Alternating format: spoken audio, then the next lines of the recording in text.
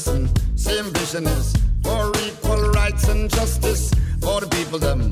What's happening to this beautiful world that we're living in? World citizen, lift up your voice. Welcome to another exciting episode of the People Powered Planet podcast, where each week we have exciting solutionaries working on how do we solve the problems beleaguering this little planet of ours. There are so many programs and documentaries about all the deep depth of problems in the world. We focus on the solutionaries and how we can inspire a better world for all of us and a survivable and better world. And now we are having a very special event because we have been holding Ban the Bomb Movie Month this August on the anniversary of the Hiroshima and Nagasaki bombings.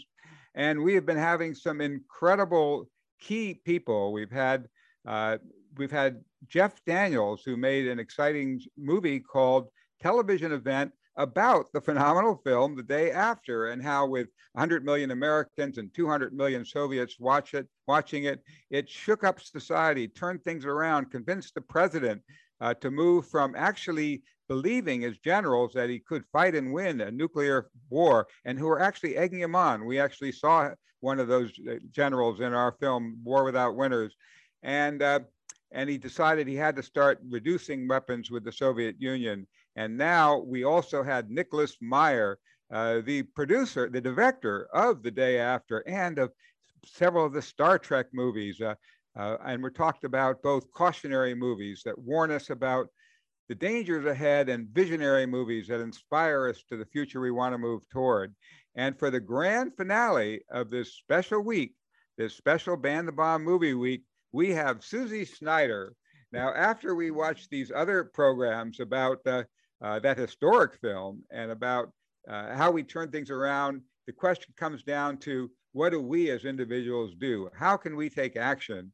And that's where Susie is really one of the queens of action on all this, because she has been involved from the beginning with ICAN, the organization which won the Nobel Peace Prize in 2017 for organizing an incredible coalition of tremendous numbers of people and countries that actually succeeded in passing the nuclear ban that had to have 50 countries ratify to become international law. Well, 66 have already ratified it, so it is international law, and 89 have signed it.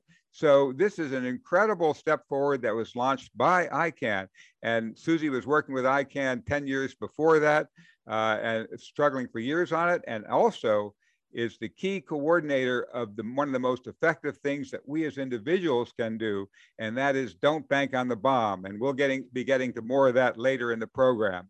But for starters, let me just ask Susie briefly. I understand that you first got introduced into this whole nuclear issue with a big win. What was that win?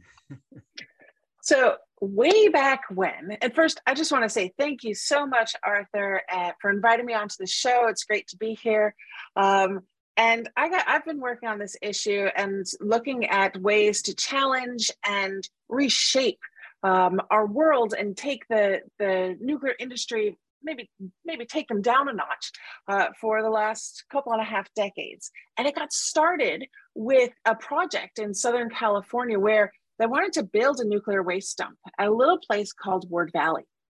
And 25 years ago, and it was 25 years ago now, a group, 5 indigenous tribes came together along with support from activists all over the country and said no. And we occupied the valley for 183 days. And at the end of that occupation, the companies involved in putting the dump there, the US Department of Energy, the US Department of Defense, all of them said, oh, this isn't worth it. This is too much of a hassle. And they quit the project. And so for the last 25 years, we get together and we celebrate that win.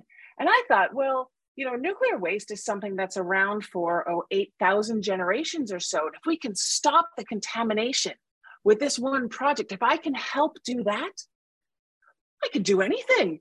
And so I've been working on issues around nuclear weapons and other nuclear issues since that time, with a few other projects in the midst. and really excited to continue, because we do have wins and we have to keep celebrating the wins that we have. It gives us courage and confidence to keep going.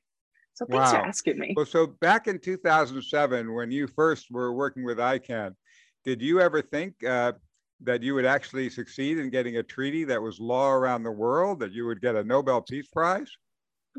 Well, we had a little joke that one of the ICAN leaders and I, we used to joke, and we would say, one day we'll win a Nobel Peace Prize, but it was a joke. It was like late at night, we'd be like, one day we'll do this. And we never believed it was true. Instead, what we did was follow the courage of our convictions. And we knew that we had to change how we talk about nuclear weapons. We had to stop talking about it in the language of those who have and want to keep the weapons around forever. So stop talking about it in the terms of geostrategic security, but instead talk about it in terms of what the weapons do.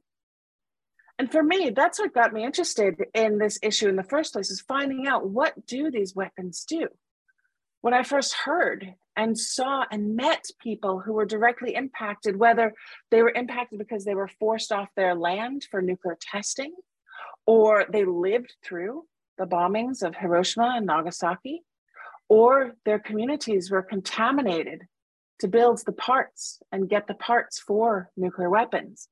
Finding out and talking about what the weapons do, it gives you a whole different perspective. And it's just not worth it to when you look at it that way. And other governments started to agree. But back in 2007, when we launched ICAN, we just thought, oh, well, let's do a new global coalition that energizes people somehow. Let's get young people involved. Let's see what we can do to shake up the world and put an end to this existential threat.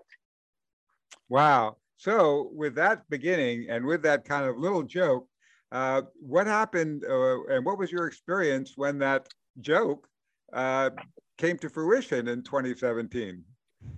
Well, I didn't believe it at first.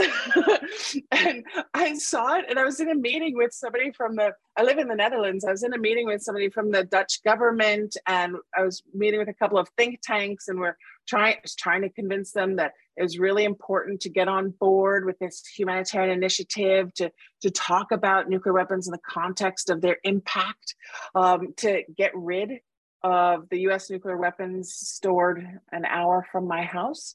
And I saw on my phone that ICAN had been awarded the Nobel Peace Prize, and I stood up in the meeting, and I threw my phone across the room, and I said, somebody needs to check this. I think we just won the Nobel Prize. And we did. But it was amazing. I was overwhelmed, and then I was so overwhelmed. My phone was just going off the hook, and calls with press and people all over the world saying, "This is this. Look at what you've done," and oh my goodness, what did you do? trying to understand it, and people who, especially people in my life who kind of look at me like, "Oh yeah, Susie, she's got passion." And she's enthusiastic all the time, but she may not, maybe what she's doing is not what everybody's doing. Looked at me differently, and started to say, "Oh wait, so this is serious." And I was like, "Yeah, we negotiated an international treaty. This is very serious. This is deadly serious." And I said, "Oh, but now it's really real." And all of a sudden, it became real to a lot more people. And for us within ICAN, it was this moment of, oh my gosh, we're recognized for the work that we've done, but it's not a gold watch. It's not a retirement. This is a challenge. Now we have to go further. Like, oh no, like we thought we were doing great, but we have to be bigger and better. We have to be more impactful. We have to get more people involved. This is our challenge to put an end to nuclear weapons. Wow. We have a tool to do it, and it added to our toolkit. It was Wow. very exciting. Well, we'll get more into that tool and how you're using that toolkit. But first, I'd like you to share with the viewers the feeling and the experience you had at the actual award ceremony. Oh my gosh, it was overwhelming to be there, and you know, when you've worked on something for a really long time, and all of a sudden you're in a room where people are recognizing that work and looking at you like a celebrity. It felt a little awkward, and I'll be honest, I was in tears through most of the Nobel ceremony because I was thinking about all of the people along the way who a lot of whom aren't here anymore, a lot of whom have helped me become the person I am, but also with whom I've shared this journey, this effort to change the world. And we were 500 people in the Oslo City Hall for the ceremony, but there's 500,000 behind us. And we're not alone, and all of those people everywhere who had something to do with making this change. Every single person in that room has this massive community behind them, and it was so moving, and it was so incredible to hear Beatrice Finn, who is the director of ICANN, speak about having the courage to keep going, even when the most heavily armed governments in the world are throwing everything at you to stop you, and to keep going. And Setsuko Thurlow, who was 13 years old at the time of the atomic bombing, and sharing her story and how she too knows and has known since that moment in 1945. What does she need to do? She needs to keep pushing, to keep reaching, to keep going.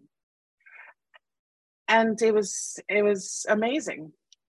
And I'll be honest with you, John Legend played at that ceremony, and he played Redemption Song, which is a really powerful, moving song. And I don't think there was a dry eye in the house. I think I looked over and the Queen of Norway was wiping her eyes as well, because it was so beautiful, and this culmination of so much energy and so much effort. And I looked, and I'll tell you, I looked around, and there were diplomats, there were people from the Red Cross, there were campaigners, students, people who had gotten the call somewhere, somehow, that let's do this, let's work together, and let's make this change. And we've made a big change. And so it's quite an incredible and overwhelming experience. And even now I'm thinking about it and I'm getting choked up again, because it was a moment that I'll never forget. And I'm eternally grateful to have had that opportunity and that experience. So what an incredible experience to get the Nobel Prize. But then how did you feel when you actually had the 50 signatories and the treaty you had proposed became international law? Well, let me tell you, getting a country to sign and ratify an international treaty is hard. It's not like signing a petition. It's becomes part of their national law. And so to get a country to ratify an international treaty means the parliament has to debate it. It means the head of state has to agree. So the head of state has to either go to New York and physically sign the treaty themselves, or send special paperwork to enable somebody else. Like, it's a process. It's serious. And with everything, there's this moment of like, okay, will they, won't they? And we've had several times in the course of the campaign where the instrument, right? So when you ratify a treaty, the parliament, makes it national laws. It's different in every country. And the countries, they create this, what's called this instrument of ratification that has to be physically brought to New York. And so the instrument, where is the instrument? Is it in New York? Who has it? Is it in a suitcase? Like, did it get lost in the luggage? Like, it's all of these different things. And it's, it's just an authorization form in some ways, but it's a significant thing. And the treaty itself is a book. And it's a book that lives in the Office of Legal Affairs. We visited it once.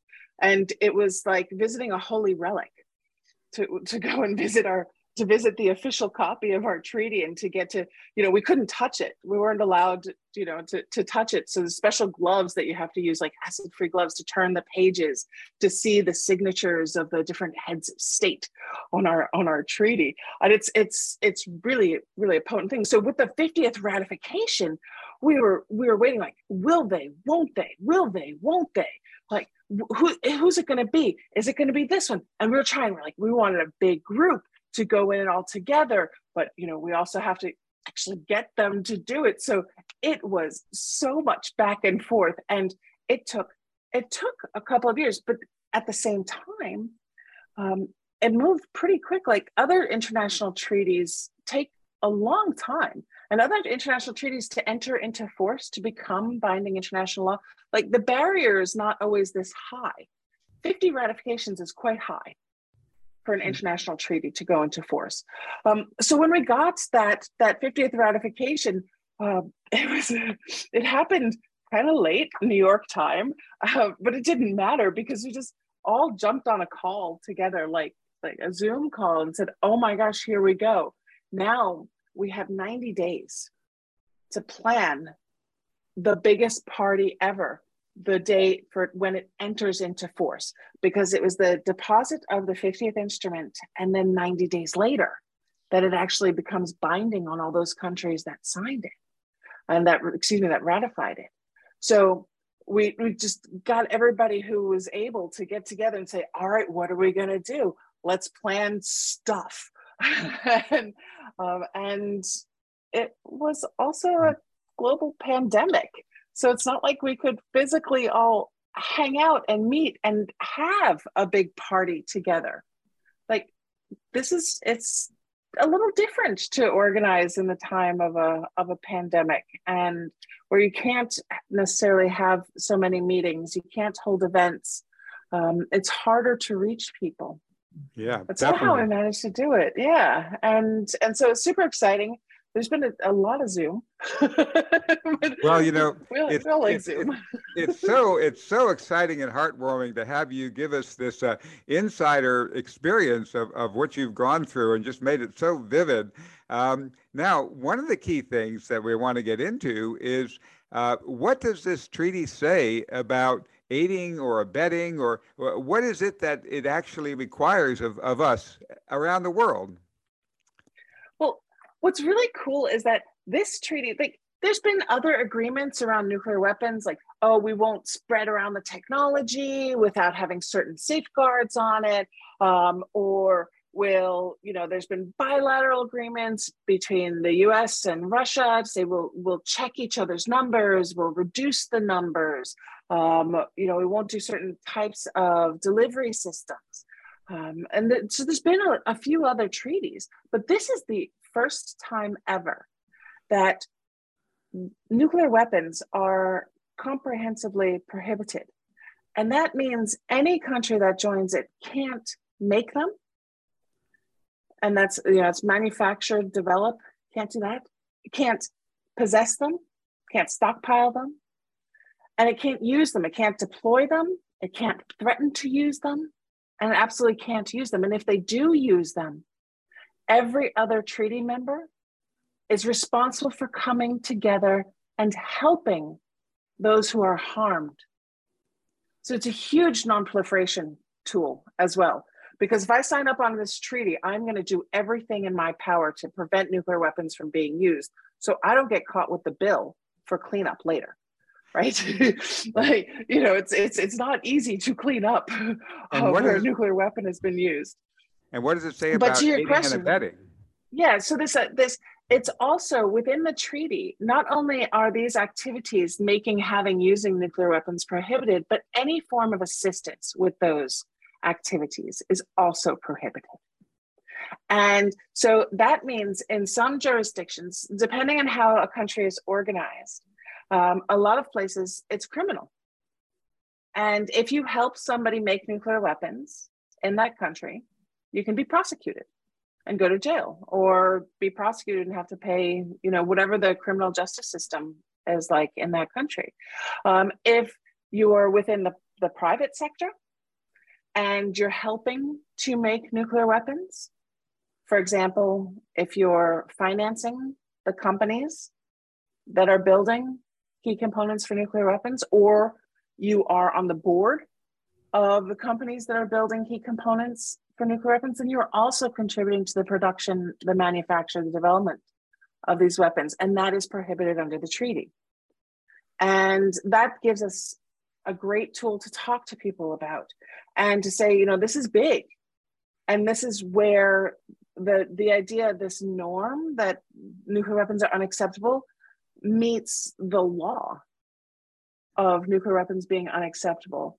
And it comes together in a way that is, I believe, truly powerful and opens the door for stakeholders that are not traditional stakeholders. Usually treaties are governments and, maybe whatever they're looking to regulate. But this opens the door for anyone to get involved and to take steps to help build the norm and implement the treaty and commit to abide by the treaty. Wow. Abide by the treaty and commit to the norm.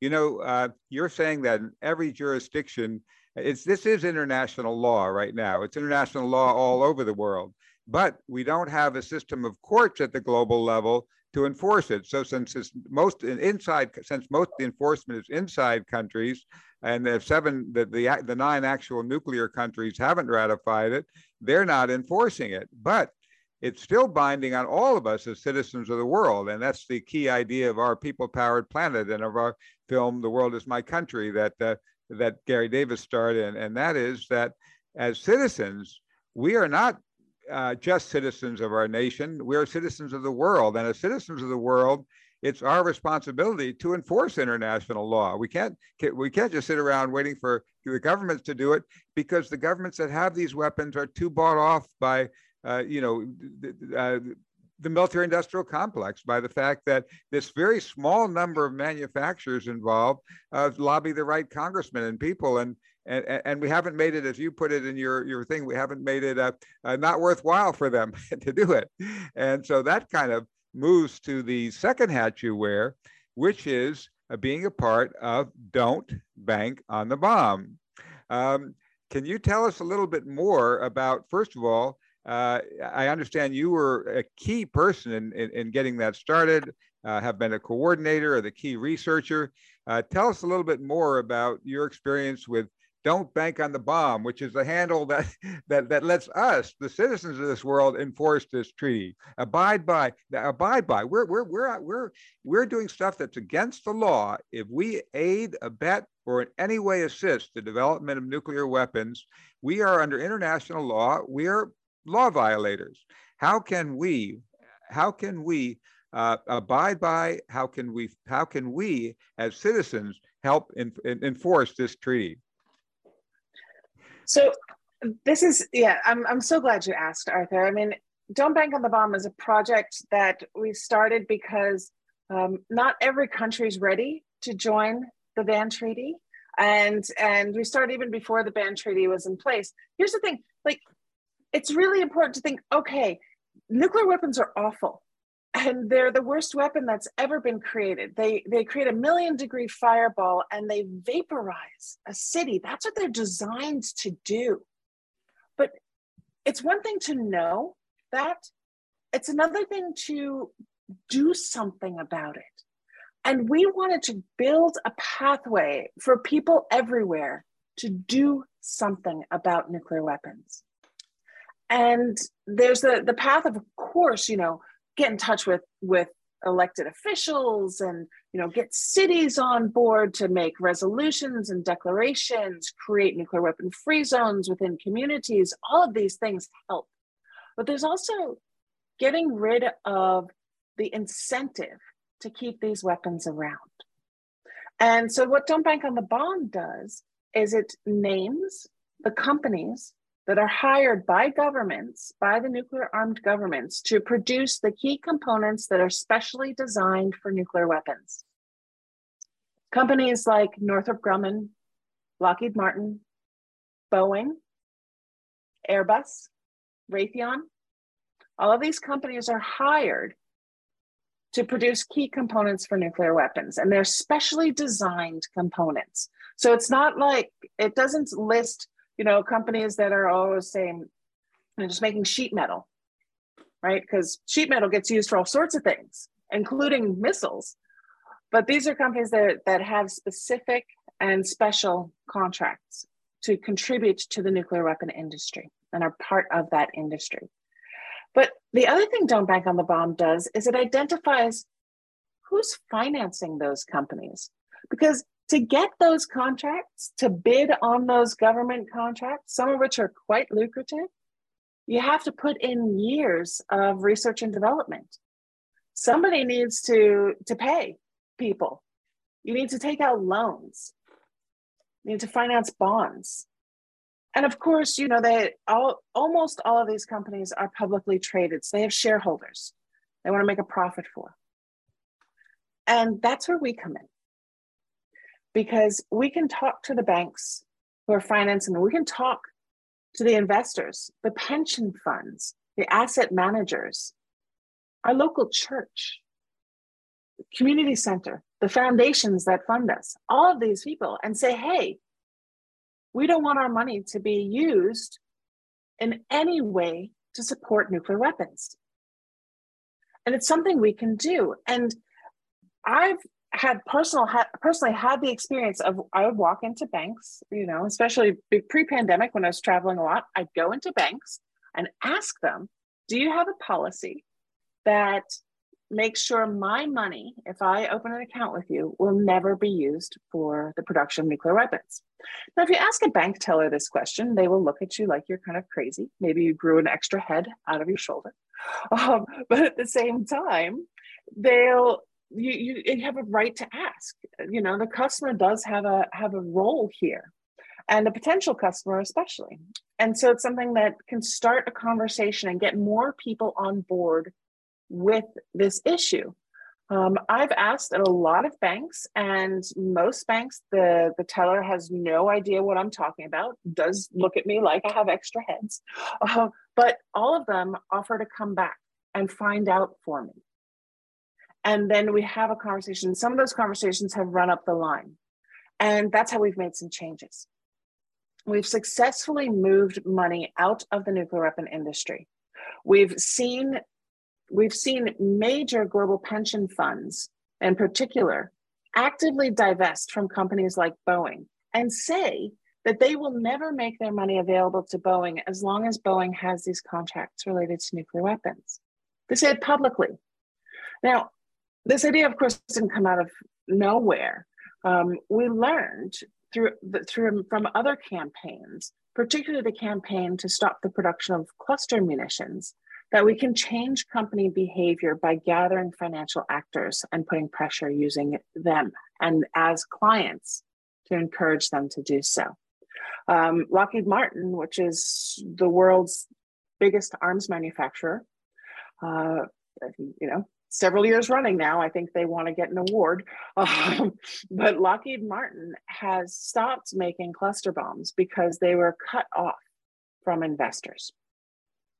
We can change Lockheed Martin. We can change Boeing. I mean, right now, their annual turnover from nuclear weapons is less than 3%. It's not in their interest to be red flagged like this and to be excluded. And that's one of the things that we work really hard to do. And because people have their own investments, a lot of people don't do that themselves. They use mutual funds or have investment advisors. It's a question. And again, change is only made when we have conversations, right? Nothing happens without talking to other people.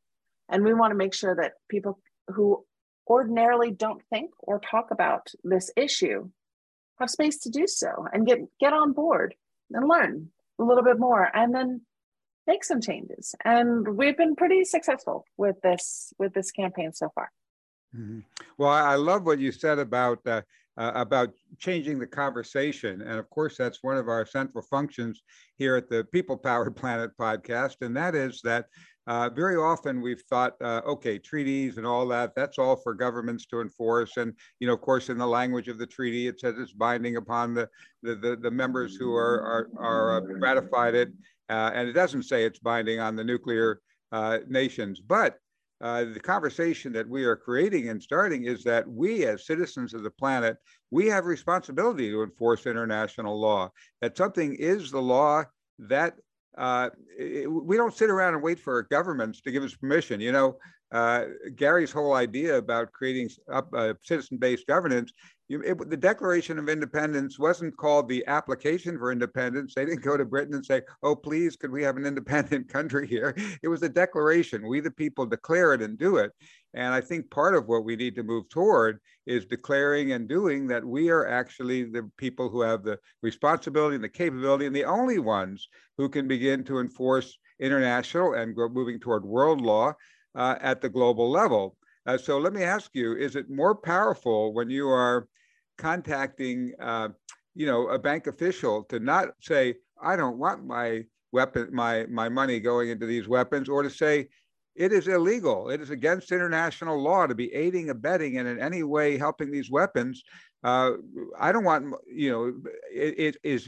are our funds going for this illegal activity?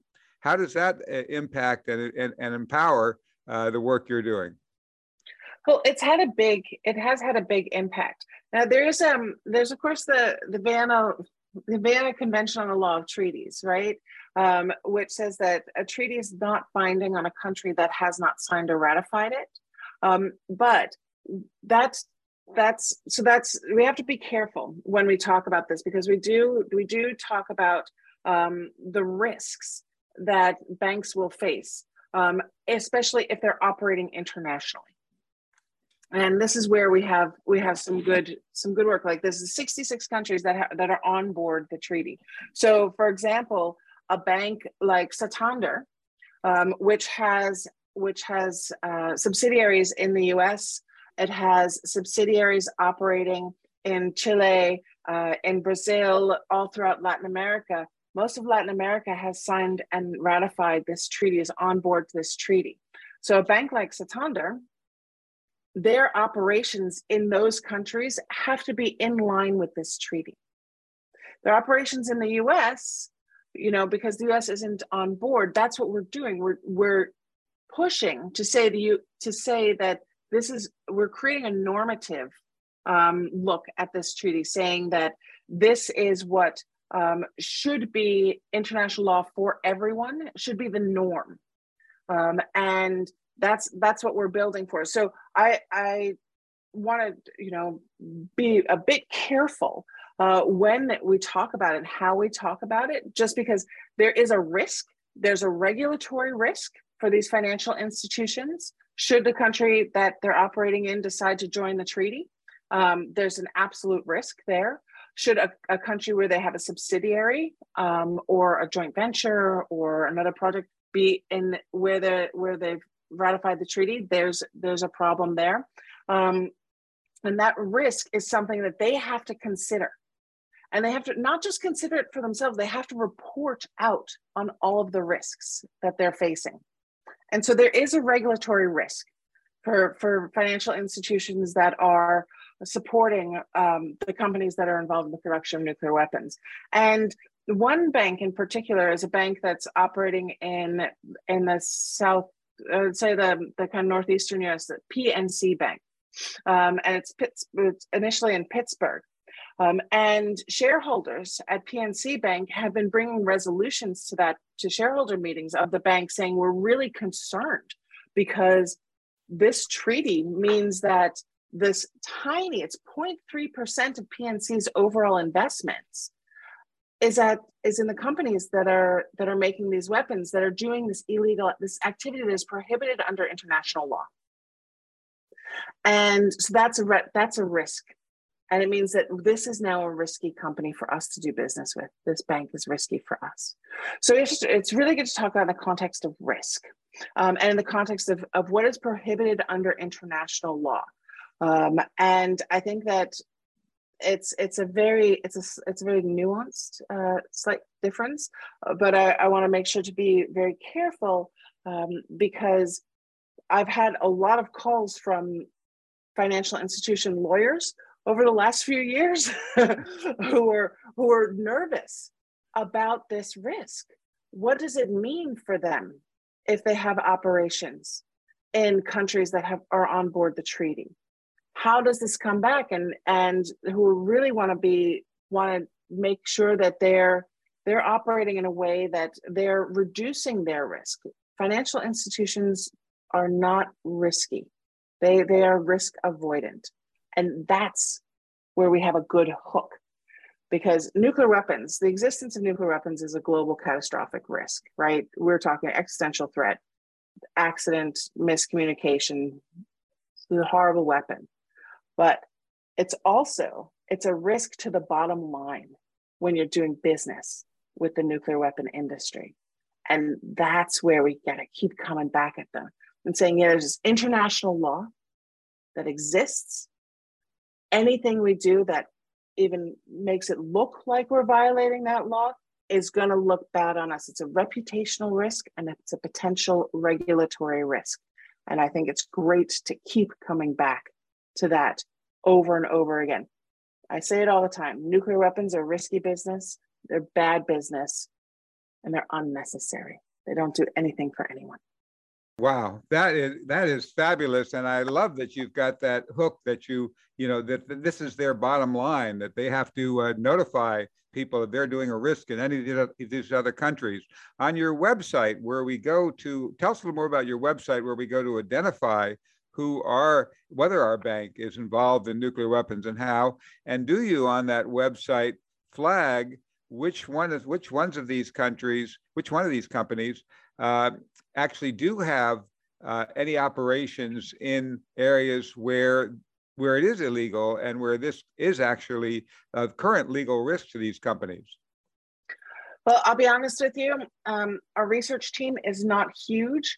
So we don't list, we have 200 or 300 or so financial institutions that are involved in financing the nuclear weapon industry. And we're not able to list the area of operation for all of those, simply because it's not a huge research team.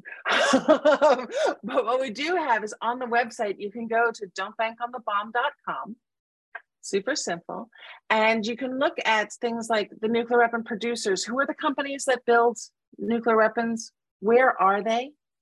There are campaigns popping up all over the world, doing events, especially in the coming month, targeting those companies. There's been strikes at a lot of these companies over the last year because the employees themselves have not been treated very well by the management. The companies are not doing so great. So you can identify them by looking under nuclear weapon producers. And then if you look at the section who invests, you can see a list. You can sort the list by location. If you're in Canada, you can see who are the Canadian institutions that invest, If you're in the US, you can see most of the investors are in the US. You can see who they are. We're very lucky to have partnered with an organization called As You Sow over the last years. And if you're an investor yourself, if you have maybe funds, maybe money in a mutual fund or a retirement account, As You Sow has done that extra level of research to identify where those investments lie, which is a different level than looking at the banks or the pension funds directly. And you can also see if financial institutions operating near you maybe have a policy that say no to these types of investments. We have seen since the ban treaty went into effect, since this exciting entry into force, we've almost doubled the number of financial institutions in the world that have made explicit policies to say no to any sort of investment in nuclear weapon producers. And I'll tell you, they don't do that out of the kindness of their heart.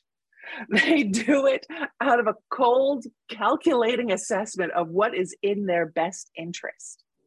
And they hear from clients, and they hear nasty things about nuclear weapons in the press. And they say, okay, this is bad. They hear positive things about the ban treaty and say, oh, let's avoid future risk and take the step now. We have 101 institutions that have said no. And that's pretty huge. Wow. And we can find that 101 on your website and switch our money to them if we want to, right? Absolutely. Well, pretty soon we're going to turn open to questions, and we're also going to start that question period by tossing out an idea that Melanie and I are proposing about a way that we can move beyond a petition to actually a declaration that we are complying with international law as individuals, and she'll show you that in a minute. But before we do that, I want to ask you one more question, and that is, which are the companies producing nuclear weapons which not only we can withdraw our funds by withdrawing our investment, but which have consumer products that we don't want to buy, because by buying them, we're aiding and abetting this illegal activity? Well, the biggest company, the household name, they probably made your thermostat, is Honeywell. And I'll tell you, those consumer boycotts are extremely powerful. In 1979, General Electric was producing key components for nuclear weapons. And they were doing that for the US as well as for the UK systems. But people said no. They said, when I turn on my light bulb, I don't want it to be from a company that makes nuclear bombs. So there was a massive boycott of General Electric, and General Electric turned around and said, nope, not worth it. And they stopped. And that was huge, that moment, because not only did it remind us as individuals that we have power. So we have power as consumers, we have power as citizens, we have power as people. But it also got this company that was heavily involved in the arms industry to change course. So right now, you're not gonna find cars made by Rostec. Rostec makes nuclear missiles for Russia. What you are gonna find are consumer products, thermostats, humidifiers from Honeywell. And you can find an alternative because they're out there. And you can also let Honeywell know, I don't want to buy from a company that helps pave the way for nuclear weapons. I don't want to buy from a company that's involved in an industry that could end life as we know it. Because I think that's a really important piece as well. It's what we do, but also how we talk about it and what we tell others. None of us are in this alone. Wow, well, that is so powerful, Susie, and thank you so much. I want now to turn it over to Melanie to, first of all, share with you the declaration of compliance with the treaty, and then also to turn open to questions by all of you. Susie, you are incredible. The work you're doing is some of the most important work on the planet. You found a very powerful way to actually move from protest to power. And I really salute you for that and the work of your organizations. And with that, here is our producer, Melanie Bennett. Thank you, Arthur. And Susie, yes, Arthur, the word, yes, I agree. Power, power. If you do not feel powerful from listening to what Susie had to say today, I'd be very shocked. So Susie, thank you so much for that. We are doing it. Let's just put it that way. We are stopping nuclear weapons. We are eradicating them from this earth, and jump on board and help. Let's get it done sooner, better sooner than later. Let's just do it. Take the time. It's not that hard. If you don't feel viscerally the importance, watch the day after, watch television events, get into the mood. You got to jump on board because it's happening, and you'll want to be able to say to your grandchildren or your nieces or nephews or whoever, hey, I helped. I was one of those people that got rid of the money. I didn't know I was giving money to nuclear weapons. I didn't know my bank did that. Ooh. So I switched, I changed, I helped out. So you want to do that. And what we have, like Arthur said, we have something very special that we, the world citizens, can do to endorse and actually enforce this TPNW treaty, the treaty. Let's go to it right now. I'm going to share my screen and just show you really quick. You just go to our website, theworldsmycountry.com/endorse. See that up there? This is it. Let's all do this. Let's all do this today. You could do it right this second, but you want to make sure you read all the things you're signing. It's very simple. It's just the fact that I'm honoring the ban, the TPNW. I will stop funding nukes. So maybe you have a Honeywell product. You're going to boycott Honeywell. You are going to go to Don't Bank on the Bomb. You're going to look and see what your bank is doing. You're going to talk with them. You're going to perhaps maybe move banks. You're maybe going to find out on your funds. There's weapon-free funds. It's really fun to do, actually. You take your fund, whatever fund you have, you put it into the search bar, and it will give you a grade on your funds, A, B, C, D, E, F. And if you get an F, just like in school, that's no fun. So go ahead and go to this world citizen endorsement of the TPNW right here, /endorse. Sign it today. We've just opened it up for signatures. You could be the first ones. The key thing is to sign it, then do it. You do it right after you sign it. Take the time and do it. This is incredible. Okay, so I'll stop sharing. And now we're going to go to questions. So for our first question or comment, we'd like to go to Vasanthi. Vasanthi, go ahead and unmute and ask your question. Thank you. It's been very rewarding for me to learn so many things. I have just two questions. One is, because of the period involved, can a country go back on a signature that they have put down in the treaty? Is it reversible? My second question is, because countries are warring amongst themselves, do the countries demand that if there is another signatory of a country they do not like, they will withdraw or something like that? Is it conditional? Thank you very much. Thank you so much, Vasanthi, for your questions. You cannot take your signature off once you've signed. You can, however, if you have ratified it, you can withdraw the ratification. There's an article in the treaty, and every treaty has this, that lets you leave. But you have to justify why you're going to leave. And it can trigger with the ban treaty, the nuclear ban treaty, if a country that is on board decides that it wants to withdraw, to leave the treaty, it will trigger a meeting of states parties. So that means all the states parties come together, and what they're going to do is they're going to work really hard to keep you on board. And there were a couple of countries during the negotiations that said, let's figure out how to make it conditional, signatures, ratifications, let's make entry into force conditional on there never being another nuclear weapon in the world. And overwhelmingly, the government said, no, either you're, forgive my quote here, but either you're with us and you're against nuclear weapons, or you're against us and you're with nuclear weapons. Pick. And really put countries on the line. Make a decision. And that's something else this treaty gives us. It gives us clarity. Yeah. Is a country on board or not? And if not, why not? And it forces them, and this is what we see all over the world with this campaign, it forces them to answer questions in parliaments, from citizens in the press. Why are you not supporting the end of nuclear weapons? And so that's really helpful, but it's a great question. And it is a very difficult thing because countries do engage in conflict and are at war with one another. And, you know, that's something that's everybody's concerned about. But nobody wants it to escalate to a nuclear war.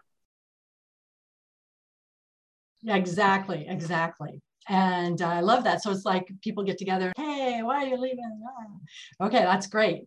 Now we want to go to Jean. Jean, go right ahead with your question or comment. Hi, thank you so much, everyone. And Susie, you are such an inspiration. My question is, how can we magnify the fact right now that Gorbachev has passed away and he's in the news? And I didn't realize that he won the Nobel Peace Prize in the late 80s. And so many of the youth who were born after 1985, they're on board for climate, but they're not on board for the nuclear existential threat that we're facing today. And if you could comment on that and how we could get the Russians to love him as well, since so many had lost favor for him. And then also how many countries have not signed the treaty? Thank you. Great. Thank you so much, Jean. It was kind of a blow to hear about Gorbachev's passing. I'll be honest, because in 1986 at Reykjavik, Gorbachev and Reagan met and said, let's end nuclear weapons forever. We can do this. And unfortunately, it didn't happen because some people said, oh, maybe it's not the best idea. There were a few lobbyists that got involved there, I think, that said no. But Gorbachev's, this momentum and this occasion of his passing is a time to, I think we can use this in a couple of ways. We can talk about a couple of ways. One is we can talk about the fact that he did help set the stage for I'd say the elimination of half the nuclear weapons on the planet. The negotiations that took place in Gorbachev's Soviet Union and the United States at the time, that brought the numbers down. And we got rid of half of the nuclear bombs in the world. And that is amazing.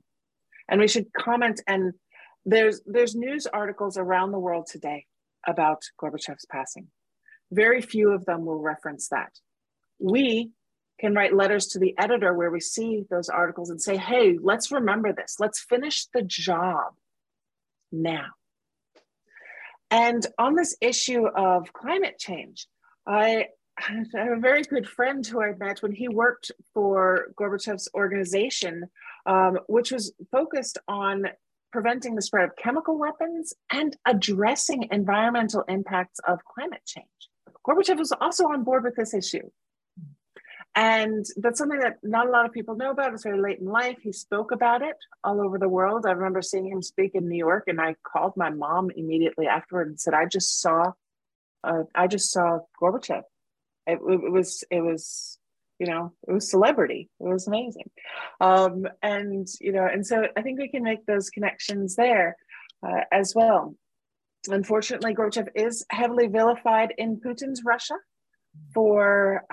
because he's blamed for the breakup of the Union, the Soviet Union, and it depends on how you look at it. Of course, where you sit might be where you stand. And a lot of people might say that was an opportunity for people to come and have governments that were representative of their history, their culture, and their community, instead of being underneath a monolithic society that wasn't their tradition. It depends on where you sit, and but I think we do need to be attentive to that. And people are very wary of speaking ill of the dead, and maybe that's something we can keep our minds on as well, and talk about this. I mean, this is a man who again proposed to end nuclear weapons forever, and whose negotiating efforts got rid of half of the weapons world and reduced the threat of use. Like that broke down those threats, and it was Gorbachev that helped get rid of 7,000 American nuclear weapons in Europe and got rid of nuclear landmines and floating nuclear mines. Like there used to be mines in the ocean that were nuclear. Could you imagine? Like imagine a Carnival cruise going off course and bopping into a nuclear explosion. Like this was a possibility in the 70s. And it was because of the work of Gorbachev that helped get rid of that. And that class of nuclear weapon no longer exists. So let's take this opportunity in this moment as people are talking about him to talk about that part and share that with others when and where we can. Wow, my gosh. Thank you for, celebrate. What a great man. What a great man. That's incredible. And as far as how many countries are left to get on board, there are 193 that are with the UN, but there's controversy about how many countries there really are. So just minus that, and we'll just keep working, right? Absolutely. So just to let you know, Jean, the treaty, the ban treaty, had its first meeting of states parties. So countries that are on board got together and met in Vienna in June, and it was amazing. I'm still overwhelmed, and it resulted in an outcome, an action plan, and a declaration. And that declaration said, we are under no illusion about the difficulty of our task to rid the world of these weapons, but we will not rest until they are fully abolished from the world. And so those countries that were there, those 66 countries have committed to not rest. They will bring others on board. They have appointed national coordinators to help get more countries in their region to join, to do outreach. Like there's work happening here, because nobody is safe as long as nuclear weapons continue to exist, and they'll impact everyone. So everyone has a right and a responsibility to do something about it. A responsibility to do something about it. Now, Susie, do you have time? We have 4 more questions. Is that possible? How late can you stay? 2 minutes? I can stay I have negotiated with my 6-year-old son that he can watch TV. Okay. Yes. And he also agreed. He was very nice, and he said he would take a shower by himself and brush his teeth if as long as I'm done in about 15 minutes. Okay. And come and tuck him in. Oh, he's helping too. He's helping this. Absolutely. Yes. Absolutely. Okay, well then we'll go quickly to Andre. Andre, go right ahead. Oh, hello, Melanie and Glenn and Arthur and Susie. Thank you for all you're doing. It's fantastic. With Beatrice Finn, when she wrote in the People in the Nation magazine that we need a feminine powered political way of doing things, I cried, because that's what I believe. And so even with all the great things that are happening, with COP26 failing, with the NPT conference failing, that we need something different. And because military spending and nuclear expansion is increasing, even with all these great things. So I have a proposal for a people movement, a people-powered planet, Arthur. And before Russia invaded Ukraine, the whole world said that no to war. What an opportunity. The people don't want war. And now's the perfect time for a global peace movement. And Secretary General Guterres set the stage with a call for a global ceasefire. So I have a proposal, and I want to ask you what you think. I propose a plan to unite the climate and the peace movement into the largest people movement in the world. It's a plan, the plan is ready. It's a global movement of nonviolence to add to all the stopping nuclear expansion and war, but a plan to create trust and respect among nations and people, because without the trust and respect, nothing's going to change. The 9 nuclear countries are proving that.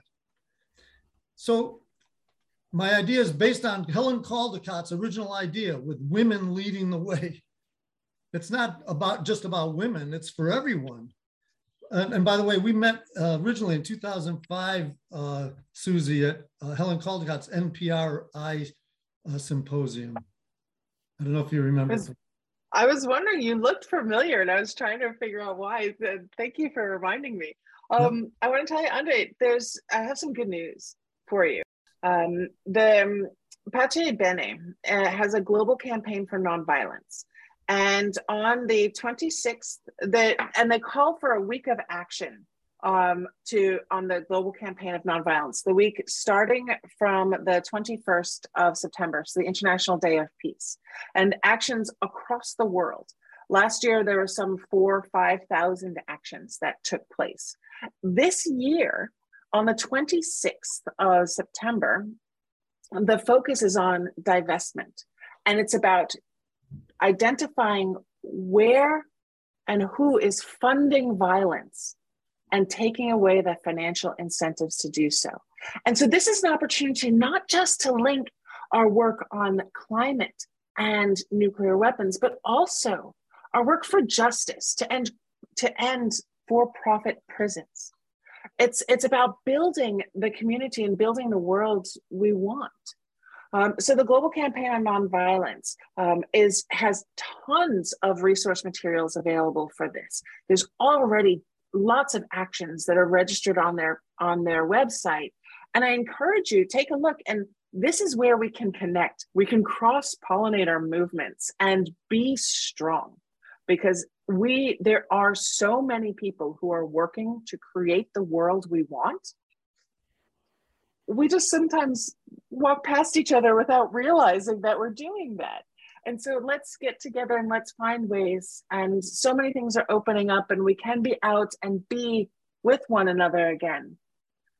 So let's do that safely and effectively and connect. And I think it's really important. You know, the world that we want we're close to it. We just have to take the power from those who don't want to give it up. But I think we're doing that, and we're doing it together. Yes, together. That's it. So Anne, you're next. Go right ahead. Well, this is very exciting, and Susie has been very helpful. Thank you, Susie, for helping us see how we can do individual divestment. And Rotary Action Group for Peace is planning some sessions with individuals, and if you would like to be part of that, we would be very happy to have you. I will put my email address in the chat. Rotary Action Group for Peace was at the TPNW First Meeting of State Parties. 2 of us were there, and 9 Rotarians were at the NPT review for a full month. It's really interesting. The whole sense of optimism was in the TPNW conference, with an action plan of 50 items in 3 days. And the nuclear nonproliferation meeting ended in a failed consensus report. But there were some openings there, some initiatives on diversity and inclusion of women, all genders, by the way, which caused some controversy. But anyway, I really encourage you to think about yourselves as civil society observers. You can go get accredited with your peace organization, and it can be really fun. Very, very cool. And it's something, I think if you can travel to events, it's great. If you can't travel to events, to support others from within your community to go, to find, to get together, to do watch parties, and watch what's happening, and then to make it local. My first involvement with the Non-Proliferation Treaty, Conference, was holding a session at a coffee shop in the community where I lived, just to talk about it and to say, hey, there's this international treaty that obliges the United States to get rid of nuclear weapons, but they're not. What can we do from here about this? And, you know, it was 15 people, and we got together and we decided we were going to hold a parade. And so we found a marching band and we did a parade to draw attention to nuclear weapons issues. And it started something. Some of those people are still involved now. So, you know, think about different ways, because there's a lack of equity and resources around the world as well. So we've got to think about how we can support things and support one another in doing this type of work, and doing stuff where you are can also be really fun, because that coffee shop gave me free cookies for the next 6 months. It was amazing. It was totally worth it, because I like cookies. So see, benefits. Okay, real quick, we'll go to Bonnie. Bonnie, if you could be quick. Thank you very much. I have 2 questions. Have you guys been working with the Comprehensive Nuclear Test Ban Treaty Organization? Yes. To be short. And then the other one that I'm trying to understand, you made a statement touching it very briefly, having to do with other nuclear products. I'll use that word. That wasn't the right word, though. The nuclear plants, like what's going on right now between Russia and Ukraine, and possibly doing something with that plant that causes a nuclear explosion within the immediate area, kind of a Chernobyl type situation. How does your treaty involve that, and are you currently doing anything with communications with Putin, because we have an actual situation going on? So the nuclear ban treaty does not talk about nuclear energy or nuclear power plants, because it's focused on nuclear weapons. However, right now there are a team of inspectors from the International Atomic Energy Agency who are at the Zaporizhzhia nuclear power plant and meeting with the staff on the ground to look at ways and means to prevent any sort of Chernobyl type accident from happening. And in order to facilitate that, negotiations had to take place to allow them to come in, because they've been trying to go for months. But finally, they were allowed to go in this week.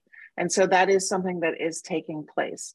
But the nuclear weapons treaty focuses on the weapons themselves and not other areas of nuclear technology. So, yes, thanks for the question. Yes, pinpointing that, and that's great. That's a relief that they're there now. That's great. Okay, Glenn, go right ahead. Thank you. Yeah, I've been working against nuclear weapons since the 70s, and ordinary people feel like, oh, I'm so small and powerless, and the problems are so big and out of my control, and I'm not powerful enough to do anything. The remedy, of course, is grassroots organizing. We can change the culture. We all remember that movies from the 1930s, 40s, 50s portrayed smoking as really cool and sexy. And now we know smoking is gross and disgusting. We changed the culture, and we need to change the culture about nuclear weapons and the culture about national security. We need to debunk the national security myth and promote true security, which is everybody on the planet needs to cooperate. And this is where Arthur and Melanie's work about world citizenship is important.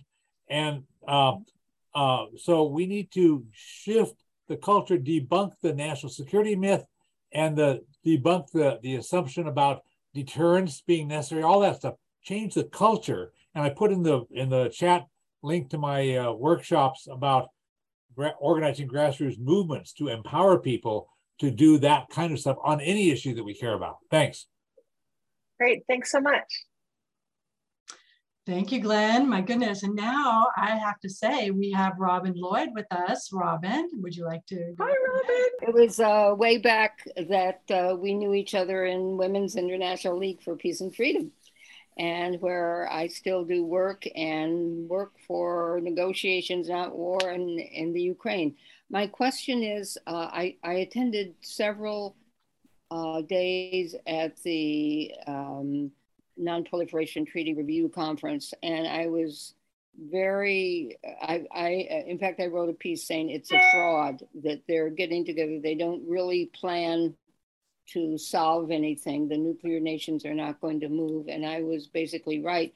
My question is, with that failing, does that in some way strengthen or give more energy to the TPNW? I hope. I mean, let's get going here on really trying to control nuclear weapons. And that's the only way to do it now. Well, Robin, it's great to see you, number one. And it's always a pleasure. And I've always been a great fan of your work and continue to be. And I think you're absolutely right. What it showed, this month of negotiations that resulted in nothing, a blocked outcome, and an outcome that even if it hadn't been blocked was extremely weak on real issues around reducing the threat of nuclear weapons, around reducing the numbers of nuclear weapons, and it didn't have a single time-bound action involved, and that was a pity, and it was heartbreaking, and I feel so bad for those who put so much energy, because a lot of people and people from government, civil society came with good faith intentions to get a good outcome from that negotiation, and they were unable to. What it does show is that there's still hope. There is a 50-point action plan that came out of the meeting of states parties for the nuclear ban treaty, the treaty on the prohibition of nuclear weapons.